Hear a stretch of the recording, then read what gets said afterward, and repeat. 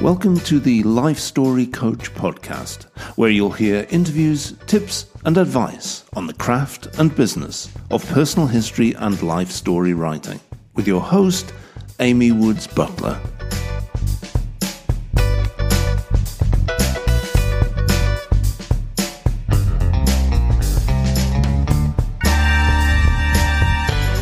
Hello friends, I'm excited to bring you today's interview with Annie Presley, co-author of a series of guided journals called the Read This series.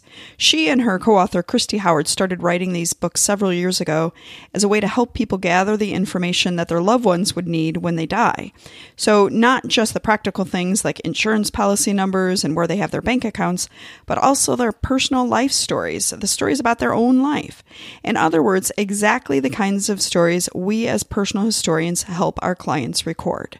It's all done in a big, beautiful workbook.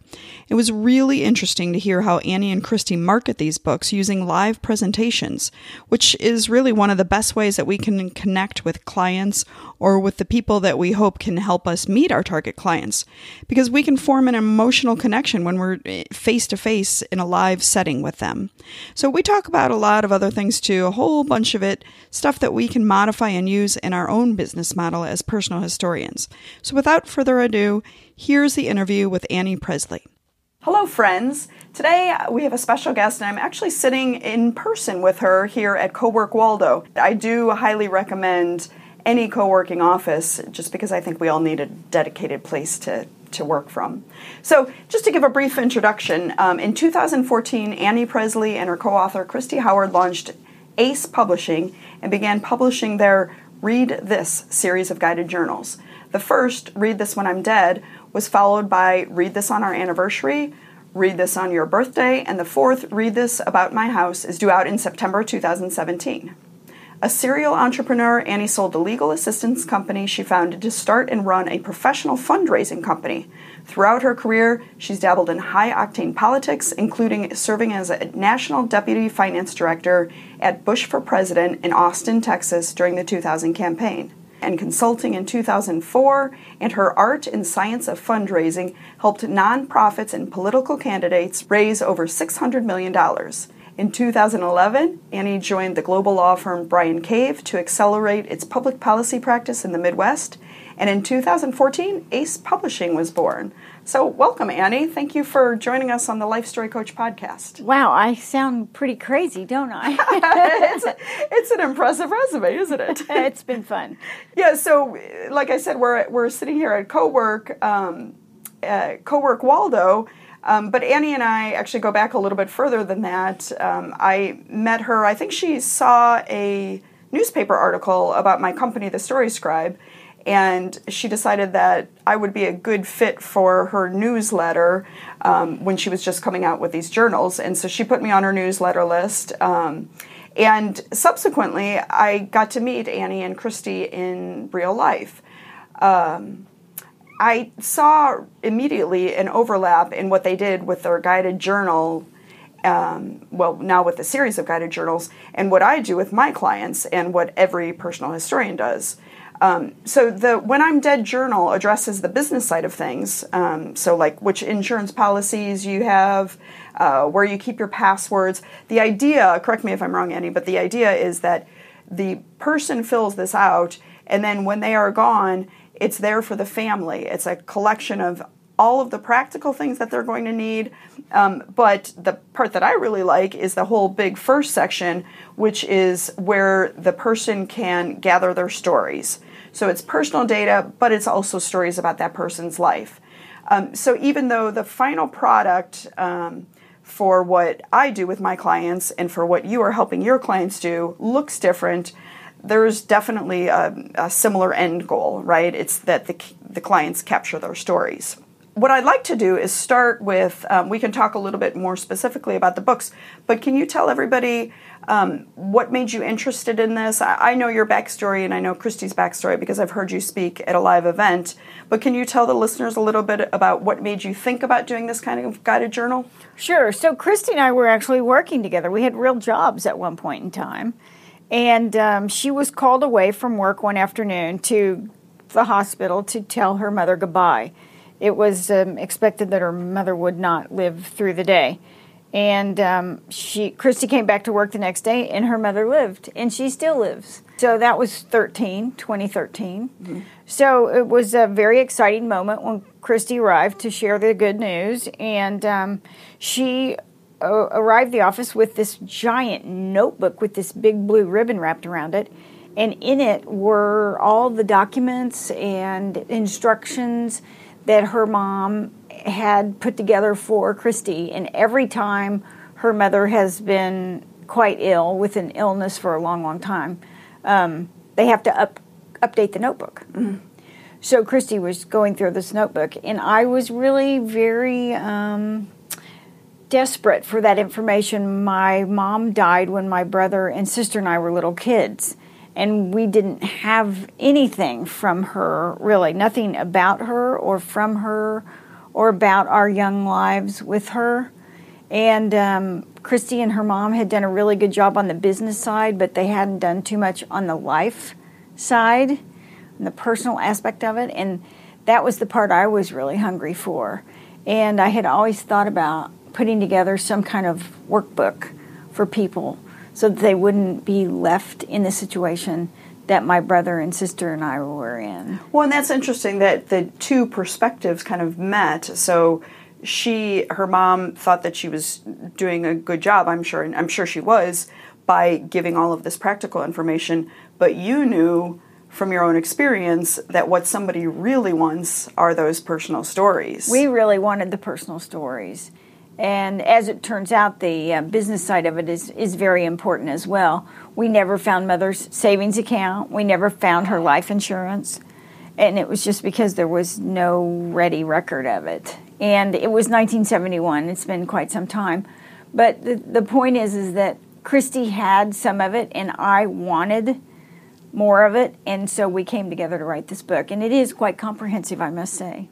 It's incredible. I mean, we have the books right here in front of us, and there's, not only, and I happen to know, too, just because I've lost both of my parents within the past year and a couple of months, and they weren't great at getting all of the information together that we were going to need. But also, I mean, you have a whole section on pets, right, and pet planning. And that is something, I've seen other workbooks that ask for the stories, but nothing like this where it's all in one volume, pretty much anything and everything that you would want to know from the person who is recently deceased. And I think it's interesting, is that at the very back that you have, basically like, this is what you do immediately. So if you find out that somebody passes away, right there, those are the first steps that you take. So that's our handy checklist. The book, despite the fact that the subject matter is very difficult, the book is very fun. It's quite lighthearted, and it's really an adventure. It's a journey for people to take.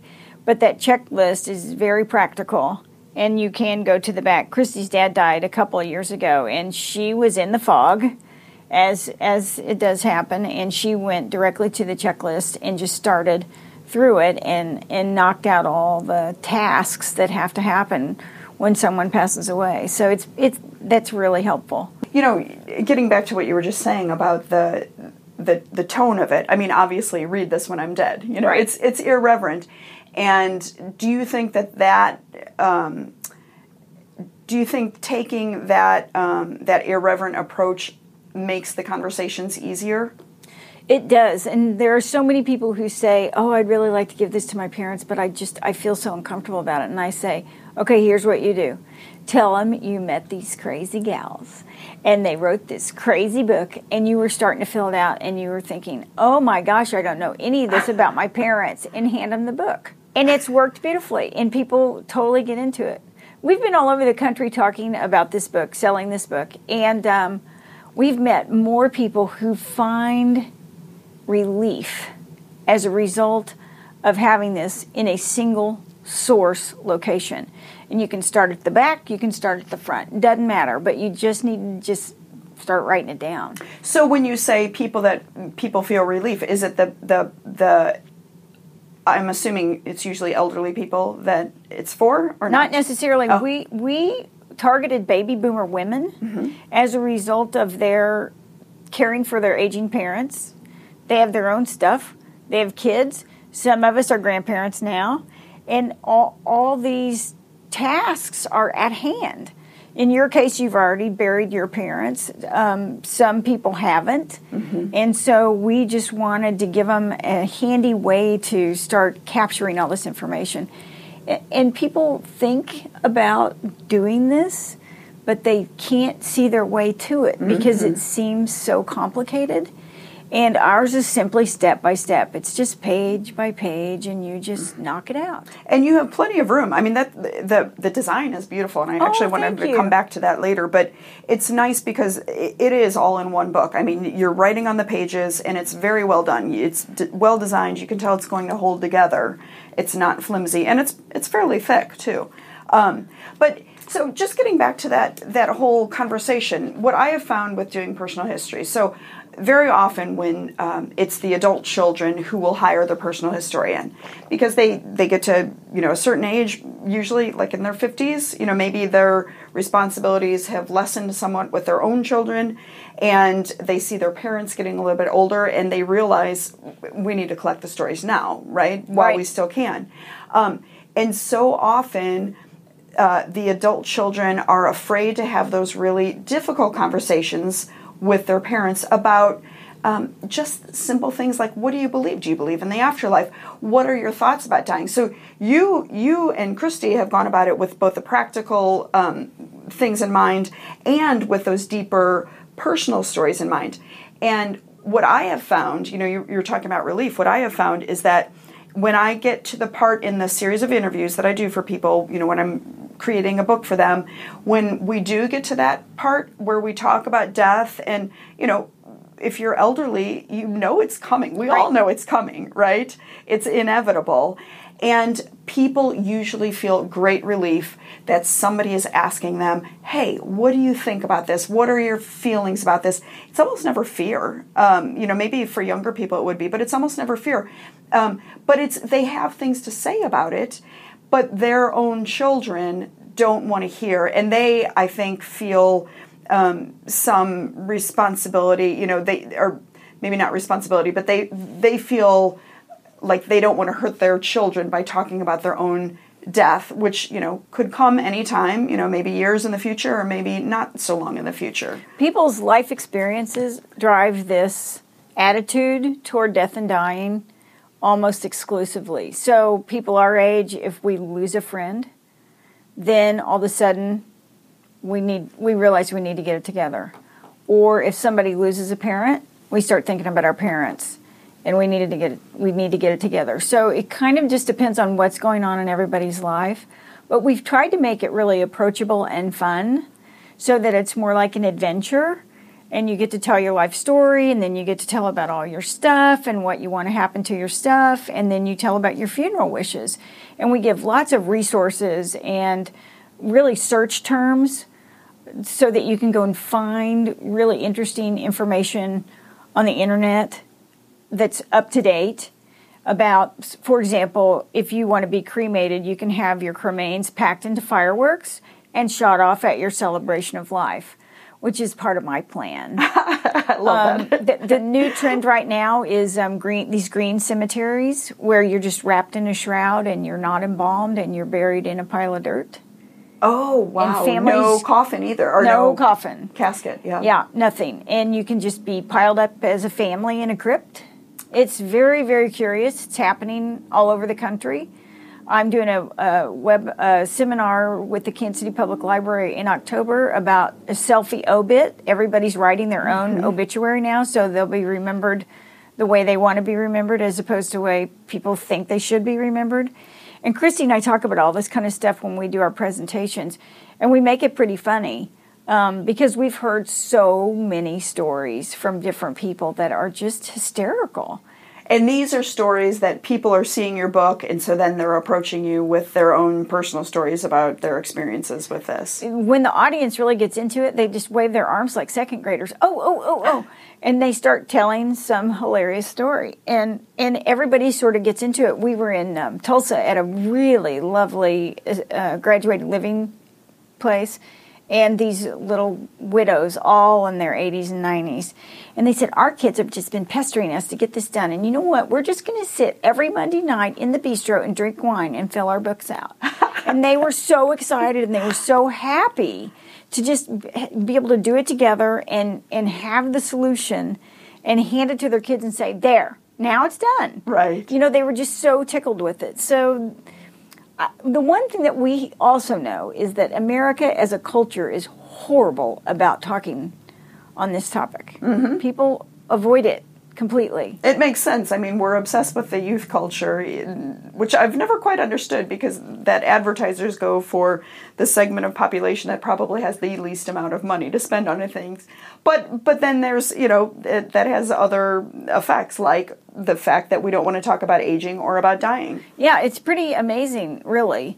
And so it's beginning to change slightly.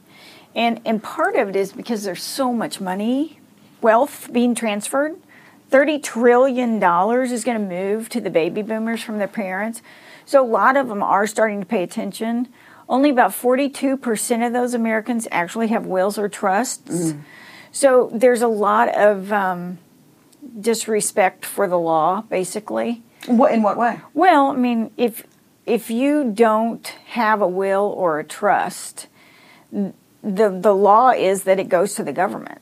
Mm-hmm. And your kids, it goes through probate. Right. And it's a horrible way to try to care for your kids. Yes. And so there is a lot of enthusiasm for managing this $30 trillion that's moving. Right. From one generation to the next. Right.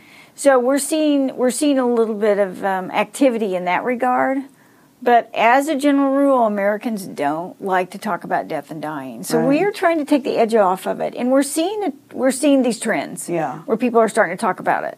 Well, and I've given presentations to wealth management groups, so lawyers that are drafting all of the legal documents and the tax documents to help the families, that have built great wealth. And I'm sure you're familiar with the term, the shirt sleeves to shirt sleeves. So within 3 generations, so the first generation, the matriarch or the patriarch, they start the family business, they earn the wealth. The children then see how hard their parents are working. So even though they don't have to work as hard because the wealth is there, they've seen all of the sacrifices that their parents have made. The grandchildren, they reap the benefits of the wealth, but they don't see all of the work that went into it. And they say that now 70% of estate planning basically ends in failure by that 3rd generation, because the 3rd generation, the wealth just it ends up disappearing. And so you figure, if you are a wealth manager, like, who wants to work with those odds? You're feeling like what you're doing. You're earning a living while you're doing it, but if you know statistically that what you're doing has a 70% chance of failure, so they're looking for other ways for families to have conversations, mm-hmm. At these family meetings and otherwise have conversations so that they can actually pass on the valuables or the intangibles. So that their value systems, things about like their value systems, all of the stories that talk about all of the hard work that went into creating the lifestyle that the younger generations are then enjoying. I just read a Princeton study that said that the baby boomers have far less enthusiasm for giving money to their children. In fact, they feel like they've invested so much in them, particularly in education, mm-hmm. that they probably are going to try to spend the money on themselves.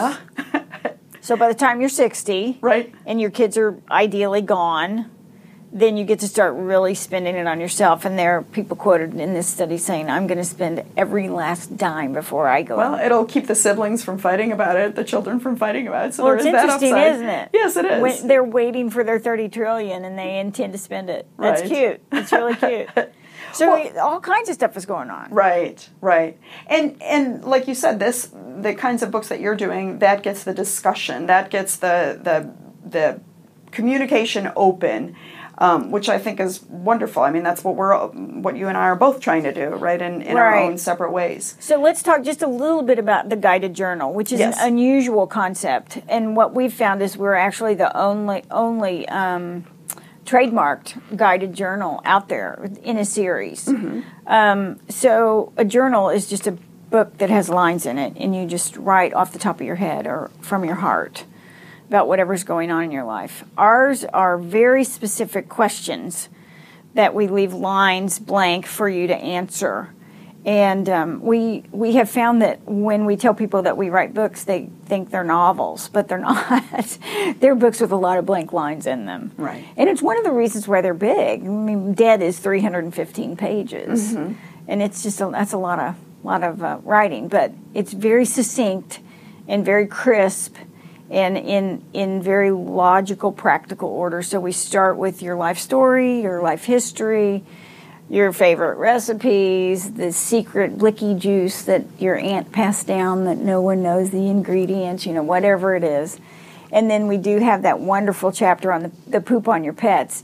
And that's driven almost entirely by the fact that when Mother died, we didn't know where our dog went to the vet. Oh, boy. And we just didn't know. Right. And just going back to that irreverent tone, poop on your pets. I love that. Poop on your pets. Right. Well, that's what it is. We also have a great friend in Mission Hills, Kansas, who has a pet cemetery in his backyard, tombstones and the whole deal, 7 dogs.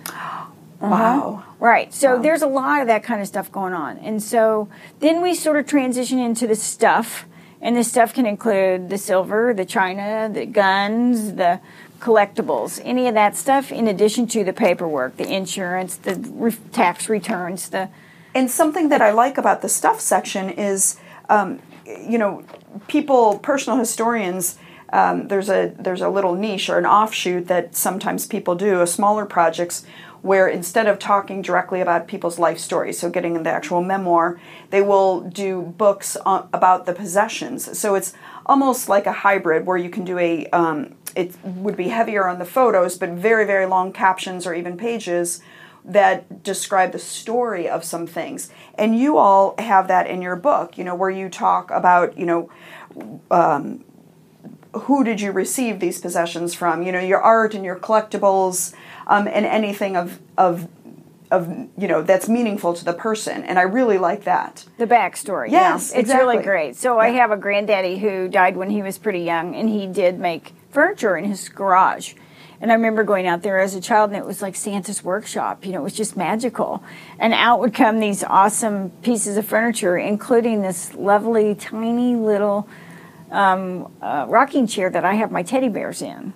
So you still have it? Of course I still have it. Right. And it's such a wonderful memory for me. And I'm trying to figure out who might want that in my life. So that's part of the challenge of filling a book out like this, is that you have to really think about those stories and relive all that memory, and then think about who's in your life now who might appreciate a little rocker that Granddaddy made. Right. But it's a really sweet, special time to go and do that. And people have lots of cool stuff. And they need not just be left to be fought over. Right. Well, talk a little bit about the other books in the series and how the series ties together in general. So what we really want to do with the series is capture life's treasures. We want people to tell their story and then leave it so that others can read it. So after we finished Dead and we found a market for it, we thought, okay, well, we'll try another one. And the next one is called Read This on Our Anniversary.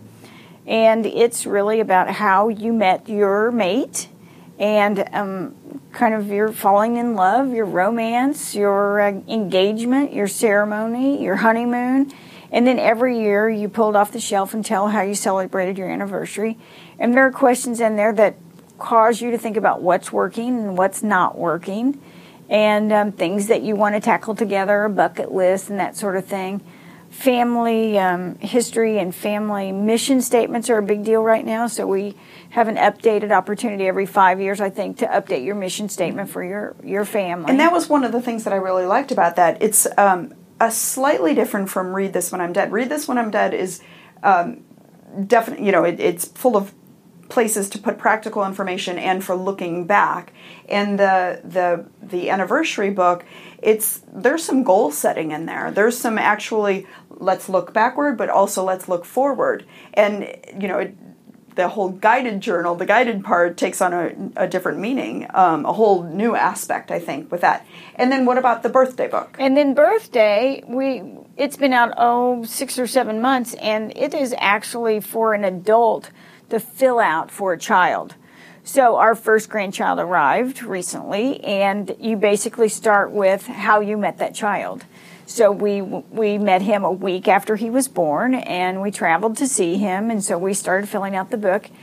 And then every year on his birthday, we will fill out any accomplishment he's made that year, and if he'd like to draw in the book or sign his name over the years, he can participate with us in filling out the book. Certainly, if there's a party, you can say that, who his buddies were, his favorite foods, what he wants to be when he grows up, all that sort of thing you can capture year in, year out. It grows with him, and on his 21st birthday, we will give it to him as his gift. Right. And then he'll have a history of it. Again, I have no recollection whatsoever of a birthday party that my mother may or may not have scheduled for my brother, my sister, or myself. Mm-hmm. And so there's just this hunger in me for that kind of information. Right. And none of these are particularly difficult, but you have to be able to find them. So, for instance, the Read This on My Birthday, that could be something filled out by grandparents or by the parents. Parents, godmothers, neighbors, any special kid in your life. Right. It doesn't have to be a direct line.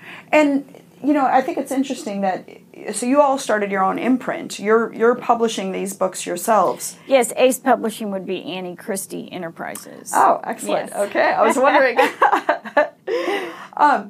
And how, when you decided to do that, so that's a little bit different than somebody who's being hired, a memoirist for hire. Right. Right? So we are earning our money from somebody who we are writing their words, their stories for them. What you all have done is create something as a service for a general population. And who are you marketing these books to? And I'm sure it's probably different for all three and then eventually 4. But start with Read This When I'm Dead. Are you marketing that to, you said the baby boomers, is that for them to fill out for themselves, for them to fill out for their parents, or is it just all of it overlapping? There's a tremendous amount of overlap. Oftentimes the parents will say, I'm going to get this for my kids, or the kids will say, I want to get this for my parents. And in some cases, somebody will get them for their whole family. Mm-hmm. So what we found market-wise, though, and it's a little unusual in the book business, is that we wanted to sell these books by the box.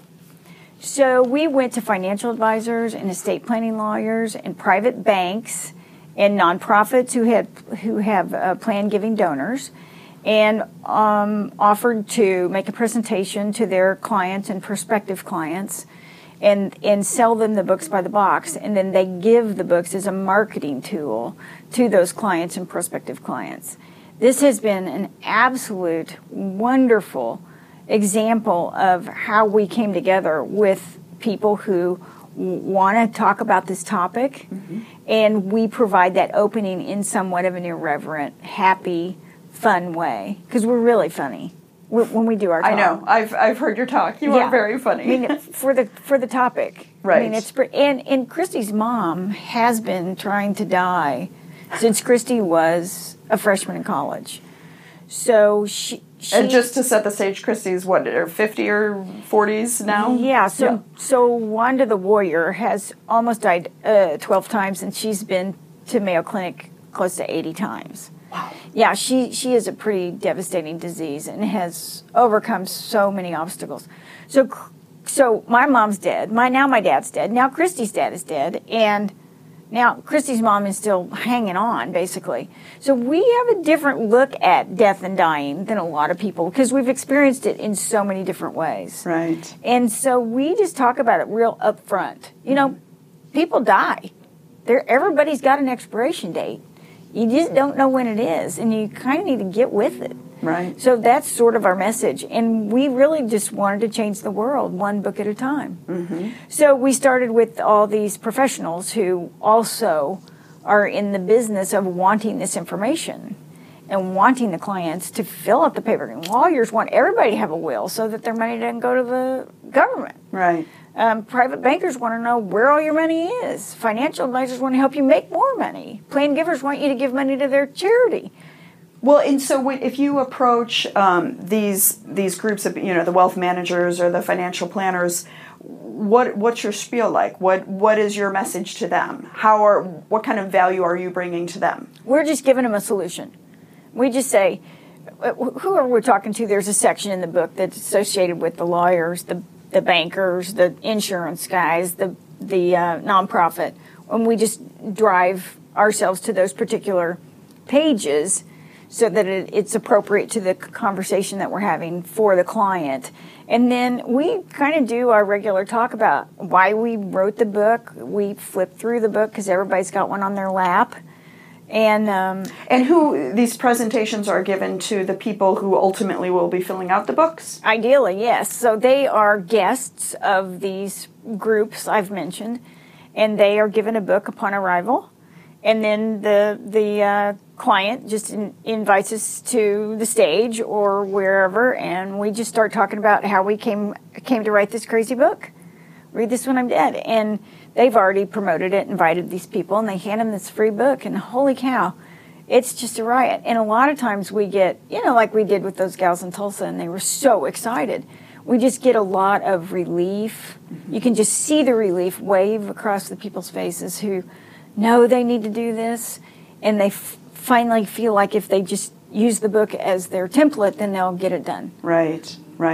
And then what kind of venues are you going to? Are you going to the retirement homes to do this, or are you going to dinners that are hosted by the insurance people? We've done breakfast, lunch, cocktails, dinners. We've done afternoon events. We've done all kinds of events with others. So financial advisors will have a lawyer in and have us in. We love doing the kind of graduated living for the folks who are addressing the twilight of their lives. Mm-hmm. They know they're making a decision about where they're going to live their final years. And so they're already in that mindset, and they love the book because it helps them sort out all the stuff that they know they've got to sort out. I can see how this would be very helpful for people who are taking that step. Right. that whole downsizing. From the family home to the next step in their life. Right. And that's always very trying, right? Because for one thing, usually physically, you have to really work hard to downsize. So, like you're talking about how the possessions, your prized possessions, that you have to divest yourself even before you die of quite a few of them if you're going to be downsizing. So this gets people talking about it and thinking about it. And if you don't want to share the information, just write it in the book, put it in your underwear drawers, tell everybody that's where it is. And when you're gone, somebody will go fish it out of your underwear drawer and all the secrets will be in there. Right. So one thing that we did do in our series was because you get the book and you fill it out, you're the ultimate author.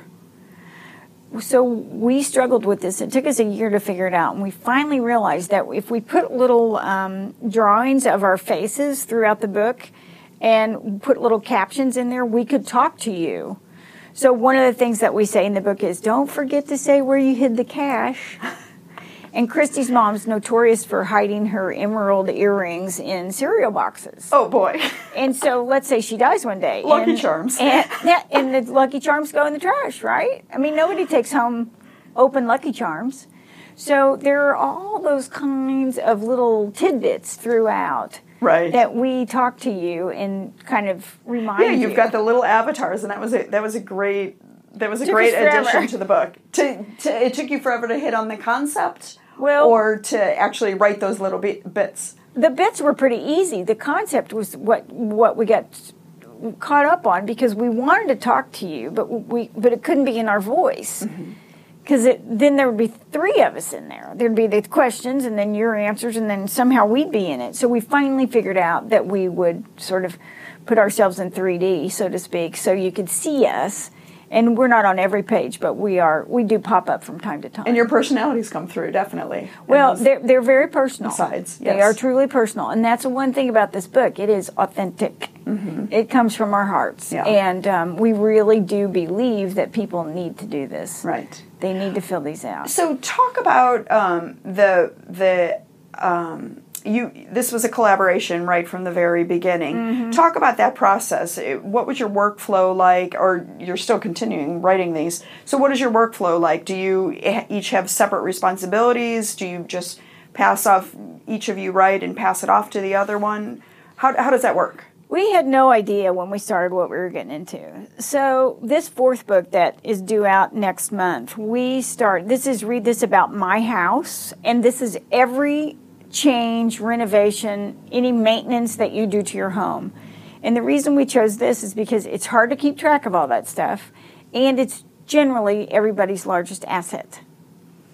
So, and you also need this information when you go to sell your house, or your heirs go to sell your house. So it's a handy place to keep all this information, right? So we decided we're going to go down this path. And people have given us a billion other ideas for titles. But we like this one the best. Read This About My House. And it starts with the provenance of your house. Who built it? Who was the developer, the architect, all the information about your house. And you know, I've bought houses that have had 3 or 4 different people who've lived in them, and they've made changes to it, structural changes, all that kind of stuff. So you're trying to capture all this information. So we just started thinking about all the things that we've done to houses that we've had, and it just kind of fell into place. So we did sort of this provenance section, or the beginning, and then there's this sort of interior section, which is quite different from the exterior of your house, which would include landscaping. And then we put in these worksheets where you can actually keep track of ongoing maintenance and how much money you've spent and who did it and your favorite vendor and your not favorite vendor. And in the very end, we did another little kind of checklist where you can sort of anticipate and project out that your refrigerator's going to die. And it's going to cost very handy, X amount of dollars to replace it, and when that would likely happen, so that you can actually think about being ready for replacement. So my husband and I bought a house recently, and it really needed a roof. And we thought we probably had 5 years, so we started saving for it. Well, it had to be replaced in 4, but we were close. And so that gave me pause, because I'd never really had to replace anything that was that expensive. And that's kind of... And do these books, I know some people will hire a personal historian to actually do a little bit of what you're talking about. You know, the focus is more on the house, because especially if you have a family home, if you've raised your kids in your family home, right, you know, there's a lot of memories tied up, and that is a way in to the story. And so sometimes that's how these personal histories can be framed. Will this new book have places where people can write about, you know, family parties that happen there, traditions, Christmases, Hanukkahs? Famous people who visited, all that kind of stuff. Yeah. Exactly. Yeah. So it's a really fun, happy book, but it also is very practical, and it helps you. I can never remember when I'm supposed to change the filter to the HVAC. I can just never remember. And so we built this worksheet where you can just run your finger down every month, and if you just check the month that you're supposed to replace it. That's brilliant. That's worth it right there. You can just keep adding stuff, and it doesn't matter what year it is. You just keep whatever month it is. You still, on January 1st, you're going to just look at everything you got to do in January. Right. And then February. And then March. It's so handy, and I've never seen anything like it. So this is just, and it does have a lot of storytelling to it as well. Because people change their houses for a reason. And well, let's get a little bit back, or let's get back to collaboration again. Oh, right. So how do you divide up the things? Are you in all of these books? You know, there's so many different parts to them, and they're so thorough. Like the When I'm Dead, it's incredibly thorough. Like you said, do you keep a list? Are you constantly jotting things down for ideas of things to include? And then how does that work with working with Christy? Well, sometimes we work side by side. And we go through, so we are getting our final proof of house next week, and we'll sit down and go through it side by side, because we've each done our own proofs with our own suggested changes, and then we'll go through and make decisions about whatever changes that each of us has recommended. Well, start from the beginning. How, when you're starting one of these new guided journals, what does the workflow look like then, or the division of work? Well, basically, we just start with pieces of paper and create what looks like sort of a book in a notebook. And that's the two of you working together? In a binder, yeah. And we just kind of build a structure chapters, essentially, what we think should be included, and we kind of get those chapters in order, and then in the notebook, we just start putting ideas and things that we've seen, and what is the notebook? Is it physically like a binder where you can add pages? Binder, yeah, exactly. And then it becomes a book. Yeah. And we add all our lines, and so you're not exactly starting off with an outline, but you have the different chapters. So it's sort of like when people take a table of contents and that's their outline for their book. That's exactly what we do. Yeah, you're getting the skeleton. And then we try to make it fun and interesting so that there's never a dull page. There's just a page that maybe is more important than another to a person. But we just try to make it interesting. And how long did it take for you all to get your the tone of these books, the writer's voice that comes through? Because it is very distinctive. We have been really lucky. We have used the same designer for our covers. Well, we'll get back to that, but I'm talking more about the text. Actually, the words on paper, it's not dry, like you said. It's fun.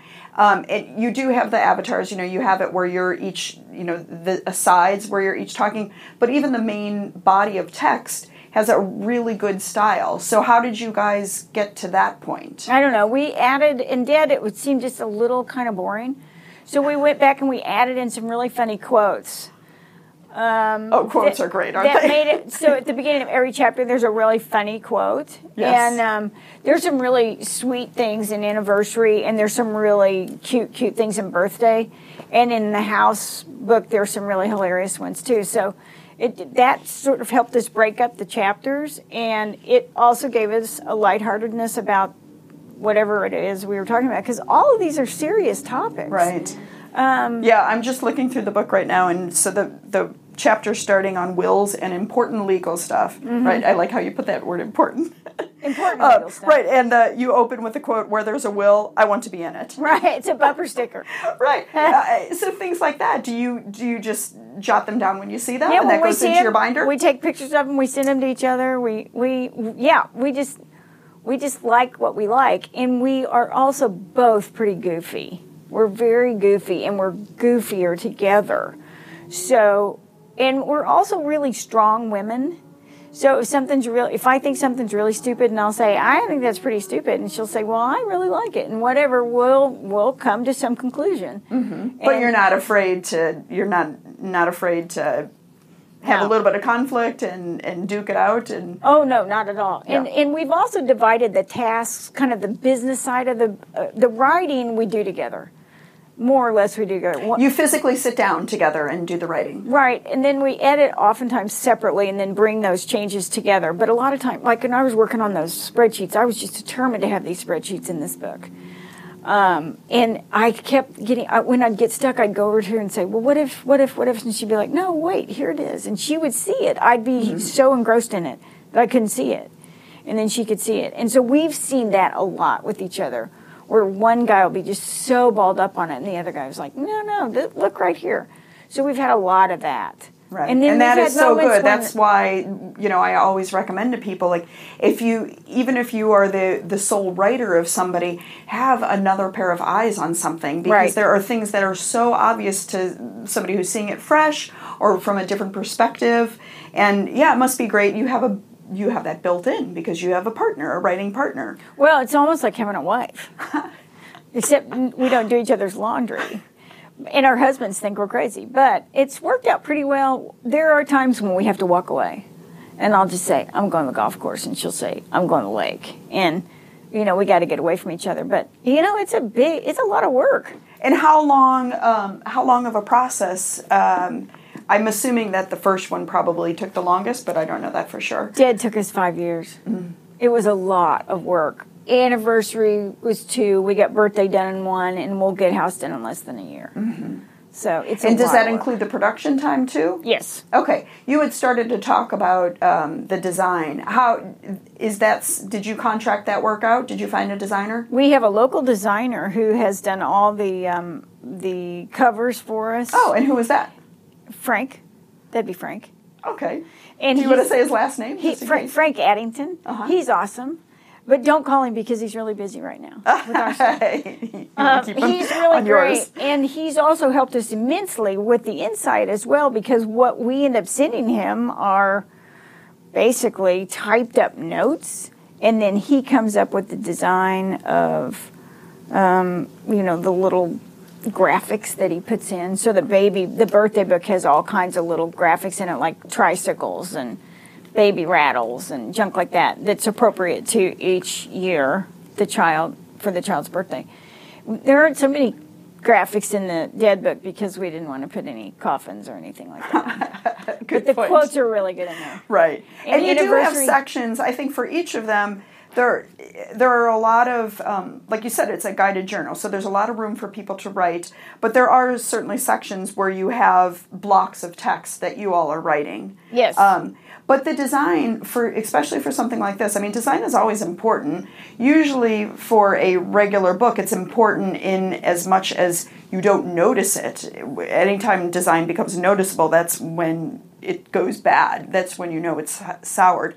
But for a book like this, I would imagine that the design is very, it has to be functional, but it also has to make the person want to pick this up and start writing in it. It has to be really welcoming. Right. Really friendly.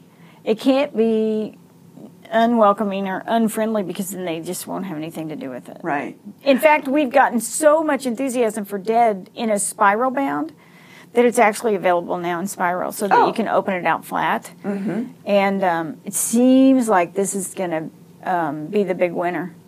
And we're bringing House out in the spiral because it's just, people want it. And there are live flat books too. They're super expensive. Process. Oh, okay, yeah. Right. Well, talk a little bit about that. So, since you all were doing this yourself, was there a large outlay of money at the very beginning? Because you said you're selling boxes of books. So, are these print on demand, or are you buying large quantities and then you're bringing them around and selling them yourself to the groups that you're talking to? So we are technically print on demand. We use a printer in Nashville who supports Amazon. So all the books are available on Amazon, but it's not through CreateSpace. It is not through CreateSpace. Okay. And then, interestingly, I had an occasion to meet John Grisham, the very famous, very successful author. How did you have the occasion to meet him? He was actually in Kansas City for an event, and I was visiting with him in the green room. And I said probably to him, like a billion other people have said to him, I'm thinking about writing a book. And he said, great, do it, but don't sell it on Amazon right away. And I said, well, how do you sell it? And he said, and he looked at me with this darling, charming face and said, out of the trunk of your car. And I said, wait, what? And he said, do you remember A Time to Kill? And I said, yeah. I read it and the movie was good. And he said, I sold that out of the trunk of my car. Oh, boy. And I said, get out of town. And he said, trust me on this. He said, Amazon is a beast, and they will chew you up and spit you out. And he's right. And he said, just take your time, figure out the industry, and go for it. And so we did. So we just started selling them. Right. And, those financial advisors, they have these events constantly. You're getting steak dinner invitations in the mail all the time. And so I just called a buddy of mine and said, hey, have you guys ever given away a book? And he goes, yeah. And I said, we've got this really great book. And he said, are you fun? And I said, oh, yeah, we're fun. Are you fun? So we went, and we just started doing it. Well, okay, so how does that work specifically? If you're pitching this to a financial advisor, are they paying retail price for the books, or how does that all work? They are paying retail, mm-hmm. and we sell direct, so we don't have a middleman, so the margin is high. On Amazon, we don't even make $1 a book on Amazon. Oh, boy. It's horrible. It's really horrible. They are beasts. Yeah. But you have to say you're on it. It's a good housekeeping seal of approval. And to get on is a real big deal. So we did it, and we don't sell a lot of books on Amazon. Right. We sell most of them off our website or out of the trunks of our car. People can go and actually order through your website and get the copies of the books. Right. So, and then when you go to, you do an event, how many typically are you speaking to? Are they all different groups? All kinds of different groups. We won't travel unless they buy 100 or more books. And the books retail for what? $29.95. Oh, okay. Dead is $29.95. Now, anniversary and hardback and birthday and hardback are more expensive. And then do you charge a speaker's price or speaker's fee? We just want to sell the books. We just want to change the world one book at a time.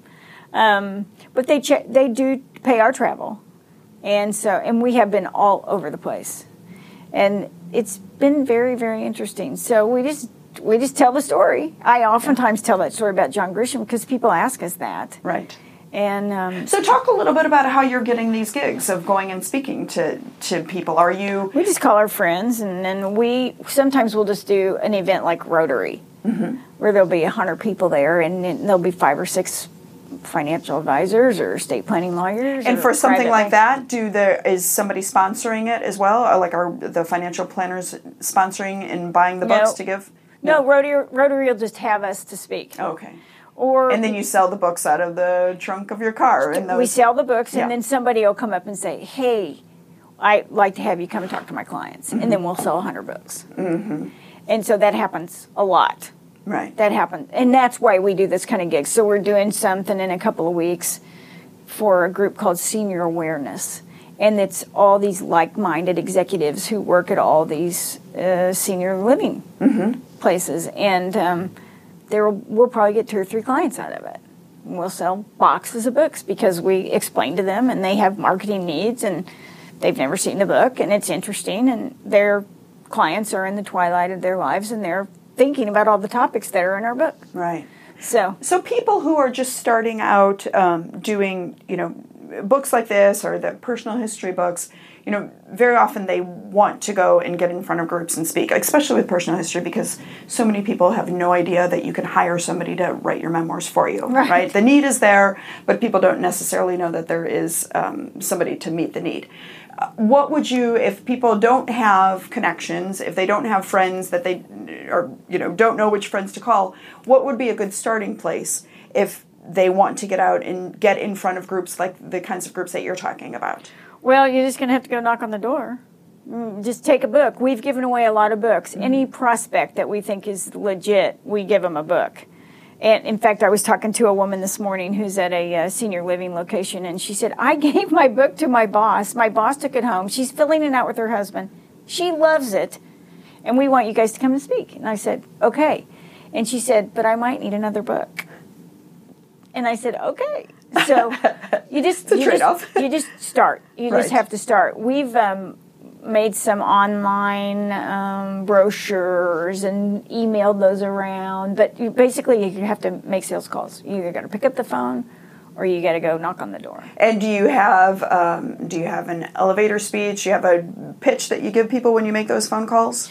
We do, and one of the things that we're doing now that I find fascinating, and it looks like it's going to have some legs, is HR departments in sort of medium-sized companies invest a lot of money in their employees, and they want to keep them.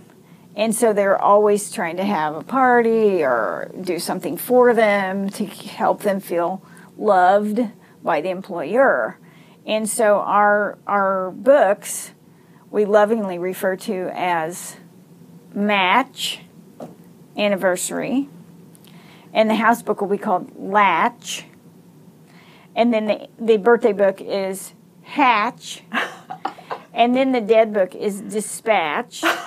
So we have this series of books that we would like to sell employers, and as people in their company get married, have a baby, buy a house, or retire, they can hand them a book. That's great. So you have to be a little bit forward-thinking about what you're marketing. Right. Because we've kind of nailed everybody who we know around Kansas City, and we've had to branch out to other cities. Retail has not been particularly good because the market is so bad because the middleman takes out the margin. Right. So when we're paying them to sell our book, there's no value in it.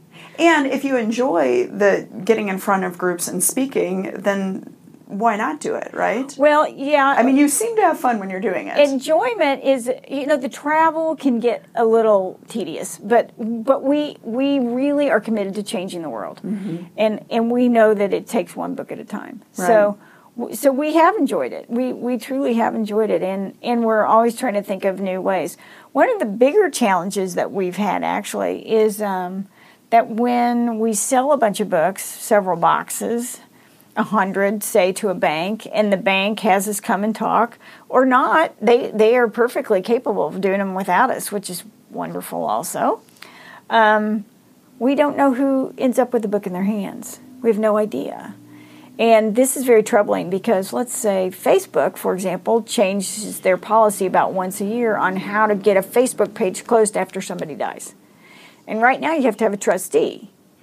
But in another couple of months, they may change the policy and it'll be something different. So when something different happens, we'd love to be able to email. To notify the people that are filling these out, right? Yeah, from Ace Publishing about something in the dead book that's updated. Right. So that they know what the new Facebook policy is. And it could be a page that they could print and smash in the book, whatever. We want to be able to be in touch with these people. So now we're just getting ready to beta test a book club for Ace Publishing. So a Read This book club, and you would join. So when the bank gives you your book, you're an attendee at the bank's event, and either we're participating in it or not, somebody says, by the way, if you'd like to join our book club, go to the website, and we'll send you the book in a fillable format, like a tax return, so you can have it on your desktop. So a PDF, so to be an electronic version of the book? It'd be a fillable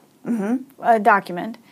And then a companion folder that you could put in, drag and drop documents and photos to go with it.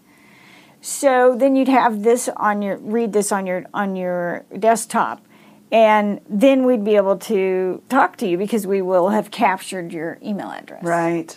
So, and then if people want to buy the books in an electronic format, we're going to probably make that available too. Which makes sense because if you are gathering so much, practical, insurance policy numbers and things like that, it does make sense to have an electronic format, but it makes just as much sense to have it in print because especially if it's an older population that partially is using these books, maybe they're not going to be on their computers as much and they're going to be more used to filling it out by hand. Not very many people want it in electronic, but we need to be able to figure out how to talk to them. So it's about the only way we're going to be able to capture that email. Right. So that's and so I assume when you're going, you and I talked about this a little bit right before we started the interview, how you haven't really put too much effort yet into building your mailing list, but it sounds like now that's the direction that you're trying to go.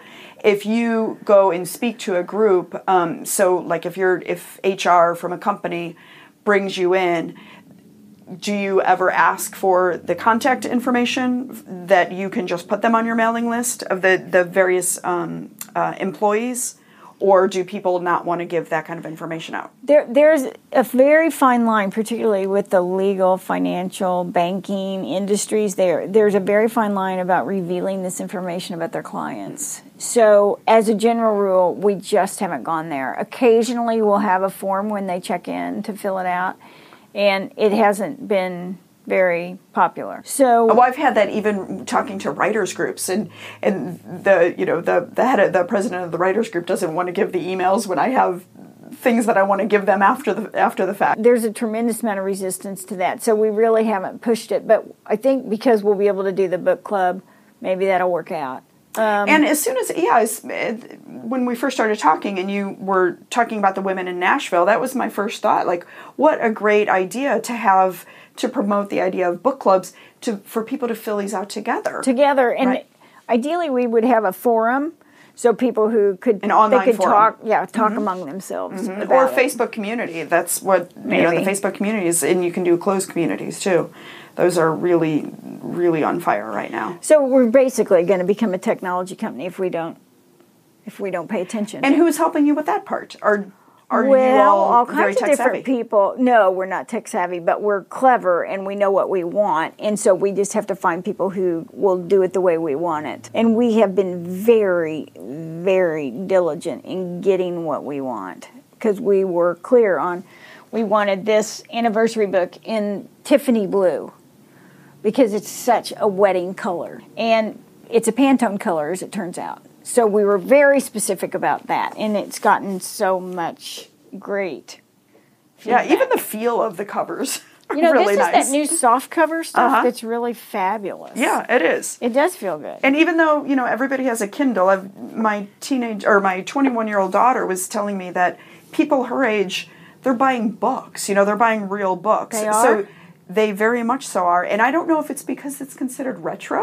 or if it's just that, you know, it's handier to have a paperback if you're in college. But, you know, I have a Kindle and I hardly ever use it. Yeah. I like the feel of paper. I like the smell. You know, I'm a book sniffer. So, well, thank you so much. And why don't you actually, before we close, give me a couple of the ideas that you might or might not pursue for what would be the Next sixth in the titles? series. Yes. Well, some of the recommendations are getting kids ready to go to college and all of that, because there's so much drama when the kids leave the house. I know that. I have one going away to college on Friday. Yes, it's so.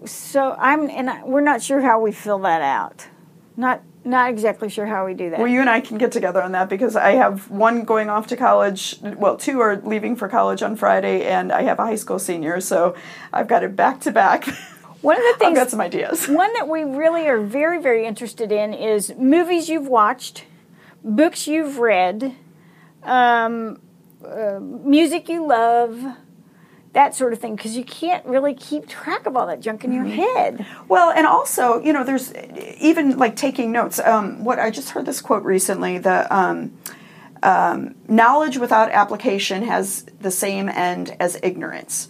So you're reading these great books, whether they're fiction, which is, you know, what I love to read, or nonfiction, or self-help, whatever kind of, you know, biographies.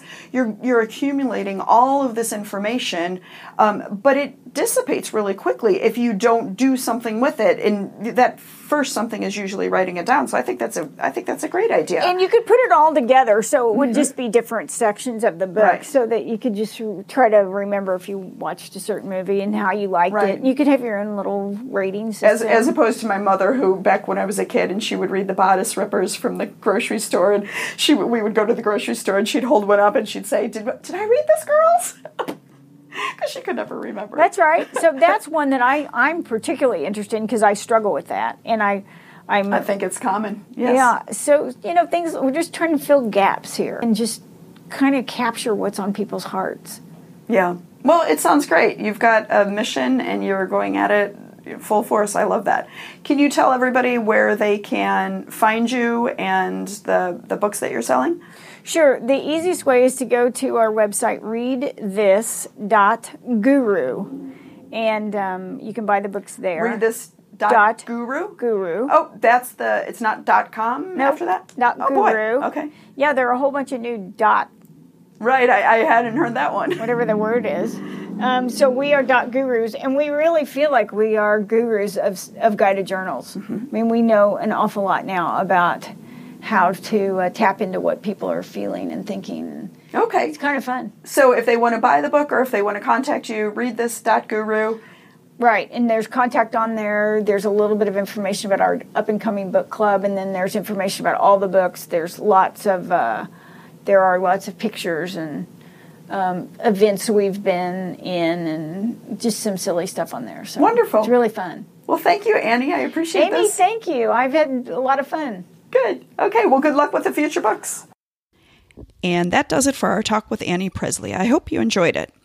We as personal historians don't have to reinvent everything ourselves. Yes, we work in a fairly new field, but we can draw inspiration from all kinds of other people working in other fields.